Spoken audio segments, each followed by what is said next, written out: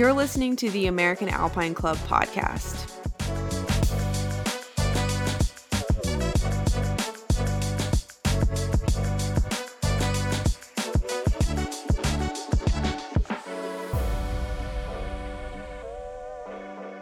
Connor Herson is a young crusher, having freed the nose at the age of 15, climbed 50 514s by his 18th birthday, and recently sending one of the hardest gear routes in the world, Empath, 514D in Tahoe.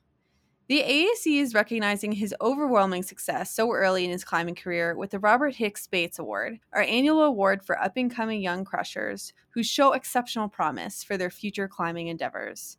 The award will be presented along with many other awards, including the inaugural Climb of the Year Award and the Changemaker Award, at the AAC's annual benefit gala, this year held in New York, on March 10th through the 11th. You can grab your tickets to the biggest night in climbing in the show notes. In this episode, we sat down with Connor to talk about how he sets climbing goals, which of the 514s meant the most to him, what inspired him to try Empath on gear after sending it on bolts, and more.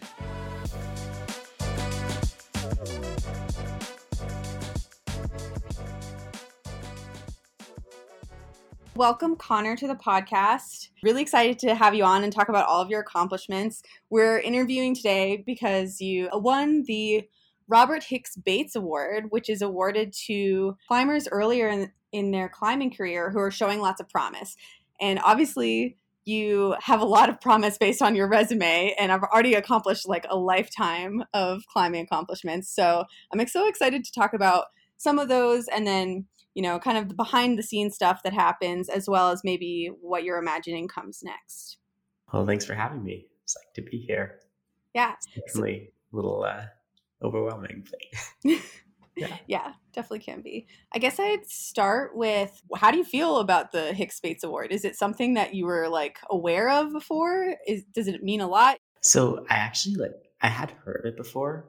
I hadn't really thought of myself in context of that award. I hadn't really thought of it as award that I could get. I just kind of knew it was out there. It existed. It was there. And then the phone call that I got definitely kind of took me by surprise. And it is really cool. But I mean, for me, the true value kind of comes from the actual climbing itself, where, a lot of a lot of the ascents that I think this award reflects kind of came last year. On the other hand, it is really nice. And I was honestly very just surprised and psyched. Yeah, you should be really proud. I mean, we're not going to be able to cover in depth everything that you've accomplished so far, and I'm sure will accomplish in the future. But yeah, let's start with the climbing, and then we can come back to some of my other questions that are about where you are now in college and that sort of thing. So I guess let's just start with climbing El Cap at 15. What put that in your brain, and why was that a goal that you came up with? So it was kind of a longer process. So I first did the nose in a day with my dad when I was 13.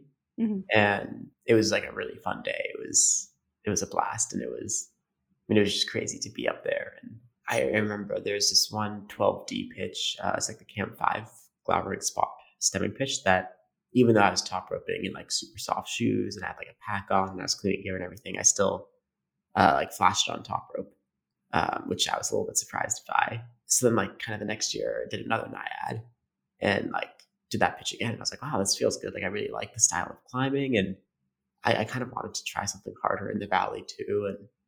And we just kind of ended up going up, hiking up and rappelling down to changing corners to try it. And then the first day I got smacked down, but then we went back up, and it was funny. We ran into Tommy Caldwell and Alex Honnold because they were hiking down from one of their training runs for the speed record. And Tommy gave me some key data and figured out the moves that day. And then that spring I ended up actually doing it clean on top rope. And that's by far the crux pitch. So once I had that on top rope, then that climb was okay, this is a goal.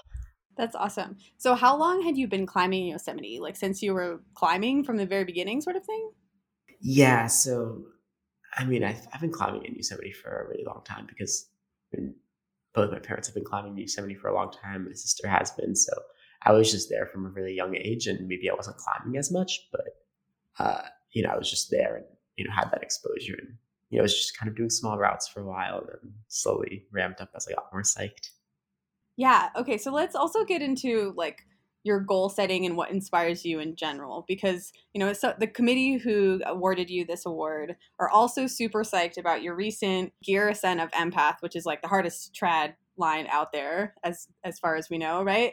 And also you climbed 514s before you were 18. I just like let's start with that one because I think it's so fascinating when people just like quantify that.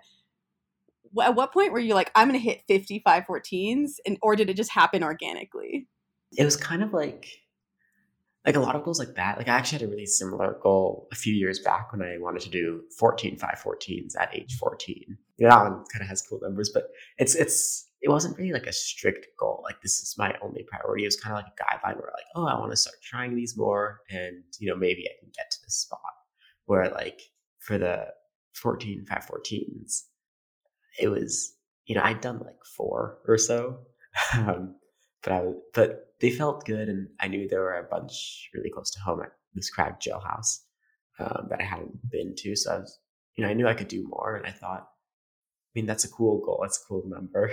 Like, I didn't really think it was feasible, but it was just kind of something like aspirational, something to work towards. And I think 50 was something quite similar, where it was like right before my 17th birthday. I'd done like, I want to say like 30, 31. And at that point I was like, well, 20 in a year, like that would be doable. And I really did want to improve, I guess, my sport climbing as a whole, but I wanted to do that by kind of like building out my pyramid and building out my base of, rather than just spending a bunch of time projecting, a 14D or 15A. I wanted to, try to do as many like 14As, Bs, maybe even Cs, like as quick as possible. So, I thought like, well, 50, that's, a good number. And I mean, it's a little far off right now, but again, it's a stretch goal. It's something that I can kind of work towards, even if it's not very realistic. And I didn't really think it was very realistic until I think like 5 months before I turned 18. So it was like there, but not like at the forefront. I should. Mm-hmm. In those last 5 months, was a little bit of like a crunch time? You're like, I can see this around the corner. Like, I'm going to do this. It was interesting. So like, I guess my birthday's in July. Okay, so maybe it was like 6 months. And as of December, I think I was at, I want to say like 36 or so. I think I had 14 to go. But then there was like a 1 month period where I was just climbing at jailhouse a lot, and during that 1 month, I think I did 7. So at that point, I had like 6 months left, like 7 514s left, and I was like, well, that's just a little over 1 a month. Like that's for sure doable. And from there, it just felt a lot more realistic. And then it was like, okay, like this is something that I'm actually going to try to do, not just like an aspirational goal. Yeah, I feel like for a lot of people, goals can start out that way of like, oh, it's just a part of the process. It's building my Yeah. pyramid, and then it becomes something you really want. Yeah. It's like when it feels far off for me, like that's just, a guideline of, what I want to work towards, and, something, where I want to focus my training, where I want to target that effort. And, even if it's not something that's like, oh yes, I'm imminently going to do this. It's like a goal. Well, obviously it's a goal, but it's like, it's kind of like that guideline that is a good direction, I should say. Yeah. So on the flip side, Empath was like supposed to be a much harder project accession, right? But then it went down really fast. Tell us about what you had intended with Empath, and then what happened. So I was kind of, when I was working the 50 total 514s, was around when Carla did Empath, and I thought it was really cool that there's a climb, so hard that was so close to home. And I really hadn't spent a lot of time projecting a climb before. Like I really hadn't spent, one of those multi-season projects, something that I like really, worked towards. And I think for me, Empath was that. That's what I thought it would be, just to have something that hurt so close to home. And I'd done the 55 14s. I filled out that pyramid. It was time to start trying something next level. So when I went out there, and I was like feeling the moves, and it was like really cool. But then I found some jams, and I was like, wait, I can do this. like now. And then I ended up doing it on my second weekend, which is I was pretty psyched about that because it was cool to kind of challenge that kind of belief I had that it would take me so long, and to just do something a lot quicker than I thought it would take me. Was that felt nice. But then when I did this was just doing it on bolts. I noticed like there were some cracks, like there could be some gear placements. Even I think the day before I set it on bolts, I brought a rack out there and was just like kind of playing around with the placements. And I was like, okay, these are actually all right. So then like when I did it on bolts, like that day, like the goal became doing it on gear.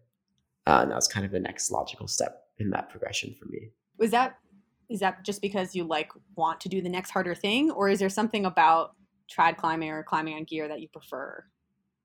I would say a bit of both. Like one, I did really want that project, but also that aside, like it was a really fun climb. I wanted to do it again. And I feel like my single pitch, like gear climbing is just, it's this whole other skill that I feel like I'm not very good at. Like even just, trusting gear to take falls. I know it sounds so trivial, but, something that I struggle with, and like just committing to trying really, really hard over, this piece of protection that I placed myself was still pretty unfamiliar. So that felt like a way to kind of tackle that. Yeah, definitely. That's really cool that there was like kind of more of a mental goal behind the actual physical goal as well.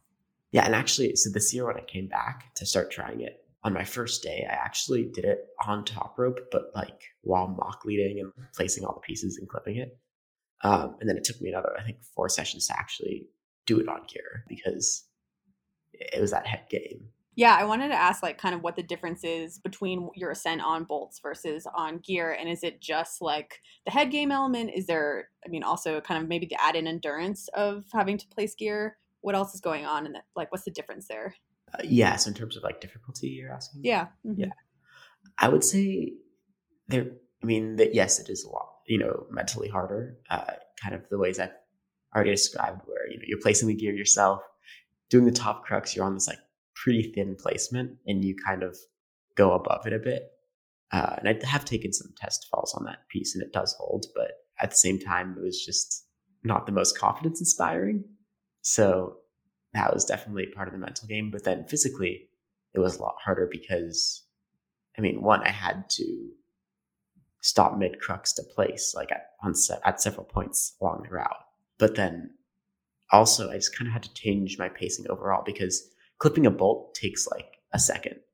But placing a gear, you have to take it off your harness, you have to place it, you have to make sure it's good, you have to then clip it. So it just takes a lot longer, and it just changed how I approached the climb, where like doing it on bolts kind of felt like a sprint for me, where I think I did the whole thing in like 4.5 minutes, bottom to top. And then on gear, it was maybe like 7 minutes for that. So still not the longest, but I mean, it's substantially longer, just like more time on the wall, on those holds. So there was kind of that added endurance aspect as well. Yeah. So what's next? If that was supposed to be your project and you did it so fast. So I'm not fully sure right now. I haven't really formulated any definitive plans for this summer. I have an Indian Creek trip coming up, which should be really fun. I'm going out there with Carlo Traversi, and that'll be a good time during my spring break. And then this summer, I do need to figure out what I'm doing. Definitely some sort of climbing. I think I do want to find kind of one of those like projects that really pushes me and like I just put a lot of time into. I think it'd be really cool to try a 515, even though it is number chasing. Yeah. Because they just look so crazy. And so, I mean, just where I'm at right now, I like can't really like visualize just like doing that many hard moves and then having the endurance to do even more hard moves, and just to do enough of that hard climbing to hit that 515 barrier just seems so crazy to me. And like, if I could get there, that would be so cool. And then also like finding more hard gear routes. There are plenty in California. There are also plenty all over the world. And just trying those would be really fun too. So right now I'm at that point where like everything looks so sick. I'm so psyched on everything, but I don't know where to start. Yeah. Yeah. So many options, choice paralysis. Exactly. Yeah. I'm interested generally in like a lot of the media around you has focused so much that on the fact that you're a crusher and that you're young. You're a young crusher. Like, wow, this is so cool. Look at him doing all these cool things before this age, right? Was that like really validating for you? Does it translate into being taken seriously? I wouldn't say I'm competing with anyone. I think just in general, the climate community is very supportive. And I think at the end of the day, it's just a bunch of people challenging themselves on some cool pieces of rock. And like the biggest one for me was a lot of people thought that, I guess, climbing Empath on gear was in some way like a dig at Carlo, which is just not true at all. It was just a challenge for me. And I think Carlo's a great guy. I've climbed with him a lot, and he's super fun to climb with because he's just so strong and like so good, and just being able to watch him climb is just the coolest thing ever. And same thing goes for people like Alex, like especially like his head game, and it's just so cool to watch and learn from. And kind of go back to your question about how a lot of the stuff gets reported as like, oh, this is for my age, whatever. To me, they can call it however they want, right? I don't think it matters. Like, I think my peers take me seriously, and I think my peers in climbing take me seriously, and whether anyone else doesn't really matter to some extent, because at the end of the day, I can just go climbing and enjoy it. Yeah, that's awesome. Yeah, everything that you're doing is impressive no matter what. And then the additional element of being young and accomplishing that also is really cool. But I was wondering if sometimes like it felt like you weren't being taken seriously. So, but I love that answer because I think that's what the climbing community is all the time. So as long as you're feeling that, that's awesome. Thanks. Yeah. I mean, at this point, I'm not that young anymore. I'm 19. I'll be 20 this summer. And then, I feel like that's less of a factor now. But especially like after the nose, everyone was like, I think just a lot of people like had a lot of questions. Or like, how did a freshman in high school, like, did you play skier on lead? Where you just like got it up, like stuff like that. And it's a lot of that was just like curiosity, and that's okay. It's not too late to grab your own tickets to the AAC's annual benefit gala. Join us for celebration and festivities. We're stoked to have former Vice President Al Gore and the Full Circle Everest team as our keynote speakers, alongside awards, an auction, and camaraderie with pro climbers and titans of the climbing community. Join us and support the club. Each ticket helps us achieve our policy goals, fighting for public lands and climbing access. Help us protect the heart of climbing and get a fancy meal out of it too. Find out more at the link in the show notes.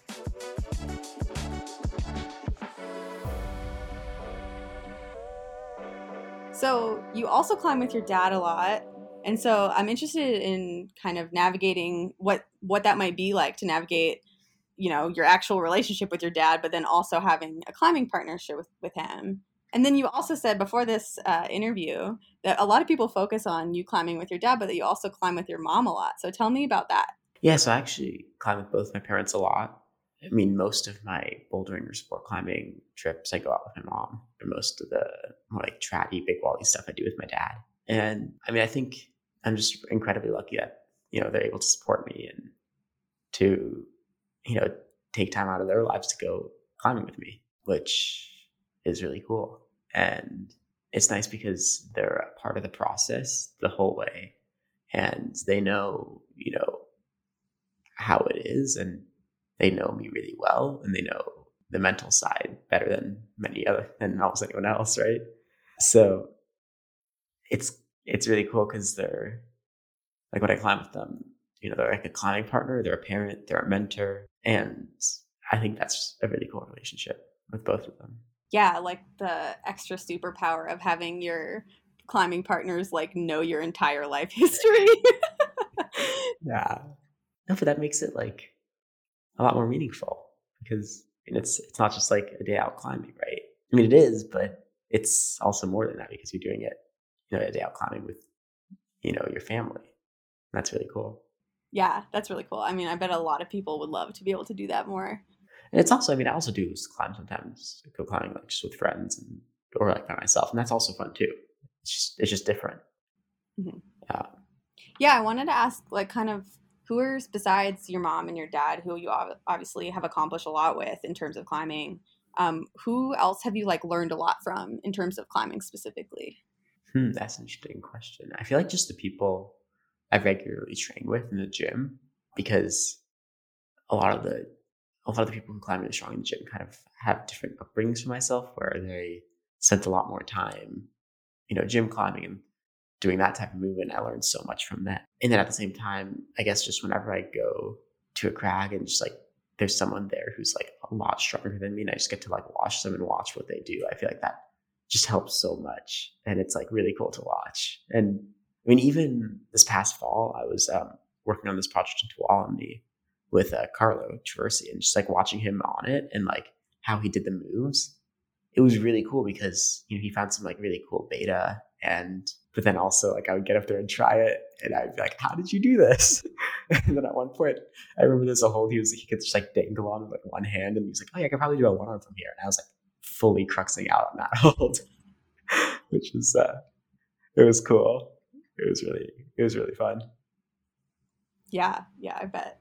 That sounds amazing to just be around people who are so strong, learn so much.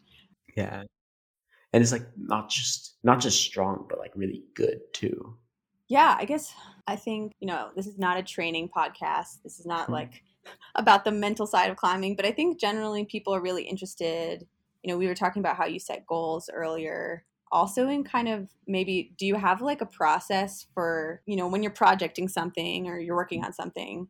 Is there a difference in the way you think or tactics between like just figuring out whether you physically can do it and then how you get yourself into performance mode? Because those feel very distinct. Yes, it's an interesting question. I feel like I don't think of it. I think I haven't thought about that much. I think at least so far, for most of the climbs I try, my assumption is just yes, I can do it. And as soon as I do all the moves on a climb, I'm like, oh yes, of course I can do it.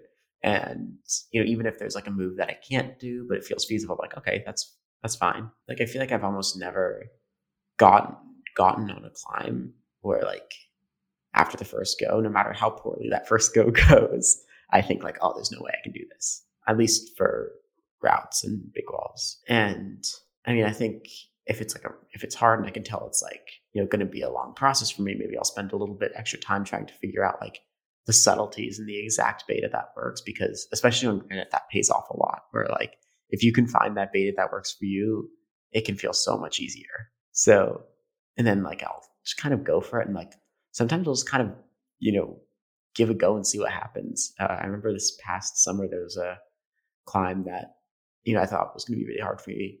And I did the move, and the moves felt, fine. I was like, okay, I can do this. And I was like, I'll just give a go from the ground, like see where I'm at. Just kind of like, yeah, just to see where I'm at. And then I sent it back out. I was like, whoa, that was cool. But then on the flip side, sometimes you get one where you're like, where like, I tell myself like, oh, I should have sent it earlier, or I should have done it quicker. And then that can be more detrimental. And I think for me, one of the biggest challenges of projecting is letting go of those expectations where, every go you can do it, but you don't have to do it. And that's for sure one of the challenges. That's a challenge for me. Yeah, yeah, the middle space that is really hard to accomplish. That's like believing you can do it, but also not getting so attached to the idea that you can do it that you'll be disappointed in yourself if you don't do it that go. Yeah, and almost like you have to like want it. Like you can't just say like, oh, this climb's going to be easy for me. It's fine. Like give the climb its respect, and at the same time, you know, I can do this, but also I don't have, I will try really hard to give it my best effort, and that's all I can do. So we were talking, a lot about your what has been already celebrated about your climbing resume. But I'm interested, like, is there some kind of like unsung accomplishment of yours that you're particularly proud of, but nobody really knows about? Ooh, that's interesting. I guess I had a trip to the Incredible Hulk this past summer. Well, actually, no, there's a trip. I had a trip to the Incredible Hulk. I think it was like 3.5 years ago. This one, like that was a trip I was really, really proud of, where I on sighted, I think, Airstream, which is like a 10 pitch 13A or B. then like Solar Flare and Blowhard, which were both like 12 plus. And then this past summer I went and onsite at the Venturi Effect, which was like a classic 12 plus. And, all four of those climbs were like pretty hard for me. And they were, I definitely had to try really hard, and I was proud of that. But besides that, I feel like a lot of times the climbs that mean the most to me and I'm most proud of are not necessarily the ones that get reported the most. I guess the nose was really meaningful to me, but one of the ones that actually was a lot to me was Pirates Code, which I just did a few months ago in Tuolumne, and that one really meant a lot to me too. That was such a fun climb too. Yeah, tell me about it. What's it like? I don't really know about it. So it was this long-standing project that Mason Earl and Ben Ditto bolted and started projecting, and it's on Daft Dome in Tuolumne, just next to Crescent Arch, and it goes up this overhung face, and like the crux pitch is 3 pitches up, and it is like crazy movement where it's just so atypical of Tuolumne to have a climb that's so steep, burly, like powerful, and like long, and the movement's so cool, and the finish is amazing. And it was definitely a pretty hard project for me. It took me a while to figure out because it was also like right when I was starting college, and I think the weekend I did it was the weekend in between. I want to say it was weeks 3 and 4 of the quarter, and because we're on the quarter system, like week 4 I had a midterm, and just like being able to balance that out was that was meaningful to me. Yeah. So would you say that Yosemite has your heart in terms of climbing places, or is there another place that because you seems like you're there a lot because you live near there, but also like the way you light up when you talk about it, it seems like you're really psyched about it. Yeah, I am. It's hard to beat in terms of location, in terms of how beautiful it is, but then how good the climbing is too. And I feel like that's really cool. Yeah, and there's so much history there and everything. Yeah, the history is amazing. I'm actually like reading this book right now, like Valley of Giants, the stories of when I'm part of Yosemite climbing. Yeah. I'm like only partially through it, but just like hearing everyone's story there and like how everyone just has that experience of being like blown away when they first see it, and then like everyone has like their own journey there. I think that's just so cool. Yeah, there's like so much history there. I love that book too. It's a really fun read. Glad you're reading it. Along the lines of climbs that like maybe don't get as celebrated, but that you feel like really proud of, I was wondering if any of the like 514s in that 50 514 list like meant something in particular to you. A lot of them did for different reasons. There were. Ooh, that's a good question. Oh, there was one this past spring. So this was like after the 50 were done. There were like just some more I did this past spring. I would say both Life of Villains, which was this 14D that Joe Kinder put up. Actually, I'll start with that. That one was a journey for me because I tried it the previous year for like, I think it was maybe a month or so of like projecting it on and off. And it was because school was all on Zoom. So we were just in St. George and I didn't do it. And I felt that. I think that was just really a mental challenge for me more than anything else. It was also, the climb was like not really my style, and it was like really powerful, and I'm not a very powerful climber. And that was just a really long journey for me to kind of come back this year. And I only had a week off school, and I think it was my 3rd session on the route. I just kind of did it, and it felt really satisfying to be able to kind of put to bed that mental challenge I'd been having on it the previous year. And that one, yeah, it meant a lot to me. And it definitely challenged me in ways that Yosemite climbs don't. Besides that, yeah, the other one was Arsonist that I did this year. And that was another one that I kind of sent unexpectedly quickly. It's this link up at Jailhouse that I bolted this past spring. And so you kind of do the start of this 14B. And I think you do everything except the top red point crux.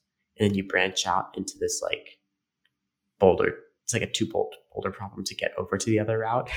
And that boulder problem is probably like the hardest moves on the route. It definitely is for me. And then you kind of get into this other 14B right as the hard climbing starts. And that one, I started trying it and it felt like really hard. I was even like speculating, like, could it be 515? I don't know. And then like I just had one go where it was the first time I got through that transition boulder, and I just like was able to just keep going and finish up the top 14B, which I really wasn't expecting at all. And that felt really nice. And that was also like, that felt good because I was able to kind of just execute, whereas there were moves I knew, and even if I hadn't been up there on red point yet, it just felt nice to be able to go and like do it. Yeah, I feel like it's like almost the approximate feeling of on-sighting. Like you could, like you have a sense that you would be able to do the moves, but linking them all is like on-sighting in a sense. Yeah. Yeah, it's interesting because you know the moves, you know what they feel like, but you don't know how it feels when you're going to be like really pumped Yeah. and a little bit panicked. Because like I remember there was like a moment where I was kind of in like the top crux of the upper 14B, and I was like, what am I doing? So that was cool. And it was also, that's probably like physically one of the hardest sport climbs I've done, just in terms of like how sustained and hard it is. That's awesome. Any others? I mean, there are a bunch of like smaller ones that weren't as physically difficult, but really were really fun. Just like last summer, I had a 3-day weekend up uh, in Tahoe.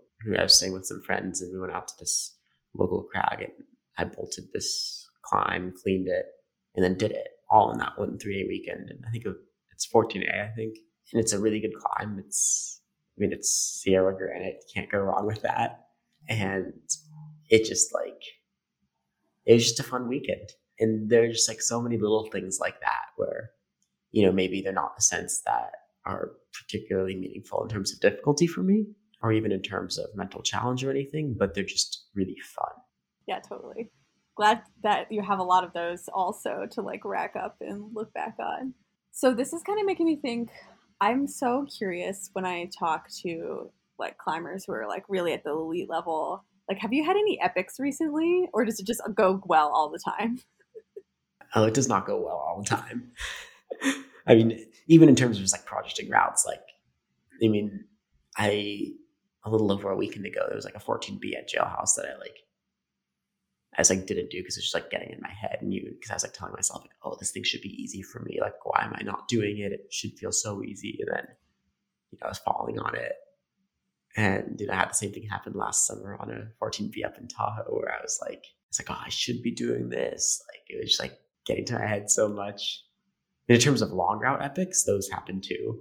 This past spring, I did half dome with my dad and another one of my friends in the gym, and we got like slowed down a lot. There was like the spot where the rock fall was, there was like a bolt missing. That is the bolt that you do like the new rope toss off of. So it was like so sketchy. And there were a bunch of bolts that were like missing hangers, and it just like took so long. And I think it was like 23 hours car to car. And like we topped out at like midnight, and it was like the hike down the mist trail was just so long. and it was a fun day. It was definitely type 2 fun though, I will say. So yeah, that stuff happens all the time. And I think that makes the experiences more meaningful. I think they're, those epics, they're not fun at the time. At the time, you want nothing else than to be out of there. But then in hindsight, I'm smiling right now just thinking of that day, even though it was an objectively miserable, at least second half of the day. Yeah, I'm sure that there's plenty other stories where that came from Oh too. yeah, there are. So as we were wrapping up, I was wondering also kind of notice that you don't have like the biggest social media presence. And so I was wondering kind of are you intentionally kind of trying to balance between being in the public eye because you're an elite athlete, but also like not being like super in the public eye? Or kind of where's perspective on like your fame essentially? It's interesting because I don't really think of it as fame. But I think for me, like social media is like really hard, just like figuring out like what to say about climbs. And I mean, it's hard to kind of reflect in that very public area. But I feel like my presence is more like at the crag, and like, I mean, I think I was actually talking about this with some of my sponsors, and they said like, just like, when you're at the crag, like if you're in the crag, like at a public place and there are lots of people there, just like be yourself. I think it's way more fun than posting on social media for me. And it's a lot more genuine too. I mean, I still obviously do, post about some of my ascents, some of the highlights, but it is definitely not what I think about the most, because I also don't want to get to that space where all I'm thinking about is what my Instagram caption is going to be for that day. So it's definitely a bit of a balance that, I'm not the most confident about, but it's a bit uncomfortable. But that's okay. Yeah. I'm figuring it out, evolving. All good. Yeah. Okay. Well, last question. Obviously, you're in college right now. You're focusing on being a student. How are you like balancing climbing and being a student right now? I think I was going into this year, I was assuming like, oh yeah, like I'll put climbing on hold during the quarter, but I don't really think that's the case. I mean, I'm giving these stories of, this like last weekend I was out climbing at Jailhouse. Same with the weekend before. So I still am getting out, which is nice. During the weekdays, I'm climbing a bit less. I found that if I'm having climbing as that motivator is actually really effective and getting me to not procrastinate. I would like finish all my schoolwork on time and do like a good job on it, but not spend like way too much time and not to pull like all-nighters or anything. For me, like right now I've done, almost all of my homework for this week already. There's like one more assignment that I need to finish up. I'm done for the week and it's only Tuesday. Yeah. Wow. But that's because, I want time to go to the gym on weekdays and I don't have a car on campus. So then I take the train up there to the gym, which, it's a bit slower, but it still works. And that's, I think what matters is that I can make it work. Yeah. Do you know what you're majoring in yet? I am still undeclared right now. I'm thinking, like, I took an intro to electrical engineering class last quarter and I'm taking another one this quarter. And like both of them have been like really, really interesting. And like, they just like clicked for me. So maybe that. That's cool. Yeah. It's fun. Yeah. Fun and not easy. Not easy.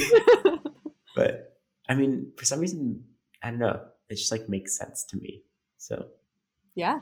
Everyone has that one subject. I remember one of my best friends in high school was like insanely smart at physics. It was crazy. Yeah. Well, that's awesome. Best of luck figuring that out and chasing that down. Thank you. Yeah, I still have some time, fortunately. I think Stanford doesn't really make you declare until I think the end of sophomore year. Mm-hmm. Okay. If you could snap your fingers and go on a climbing trip anywhere in the world, where would you want to go? Ooh, that's a good question. Do we assume perfect weather? Perfect weather. Perfect weather. Ooh. I feel like it would be a road trip to like multiple destinations in like probably Europe. Like get to go to Sayus, Flatanger, but then also maybe some of the longer routes like on the Radicon. That would be fun. Or, if I got to snap my fingers and have perfect weather in Yosemite, that would be pretty great too. Yeah. It's a little wet right now. Yeah. Or like Baffin Island. Yeah. Wow, that's a cool answer. I like that. Yeah. Because I actually have never climbed outdoors outside of the US. Okay, so cool. There's so many like international destinations that just look so fun. Or Patagonia. What am I talking about? Yeah. Like I wouldn't even know where to start. Well, I'm sure someday those trips are going to come your way. I hope so. That'd be pretty great. Awesome. Well, it was so great to talk to you, Connor. Congrats on the award. You definitely deserve it. And we're really psyched to see what crazy goals you come up with next. Oh, thanks so much for having me. Today's show was hosted by me, Hannah Provo, and produced by Sierra McGivney and Shane Johnson. Make sure you're safe in the mountains, no matter your activity, with the AAC's rescue benefit and medical expense coverage. Join the club today to have the peace of mind you need each time you head out there, or learn more about your existing membership benefits so you know what to do in the case of an accident. Learn more at AmericanAlpineClub.org/rescue.